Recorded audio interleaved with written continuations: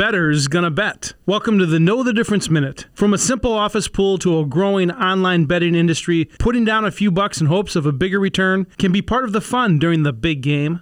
According to the American Gambling Association, a record 7.6 million Americans will place online bets this year, up 63%. Like everything, there is a COVID impact. Traditional bets still loom large with over 23 million expected, but that's down 12% because of closed sportbooks and fewer workplace pools. Still, money's going to change hands. The AGA predicts less money bet this year, but $4.3 billion in wagers is expected to generate the largest single-event legal handle in American sports betting history.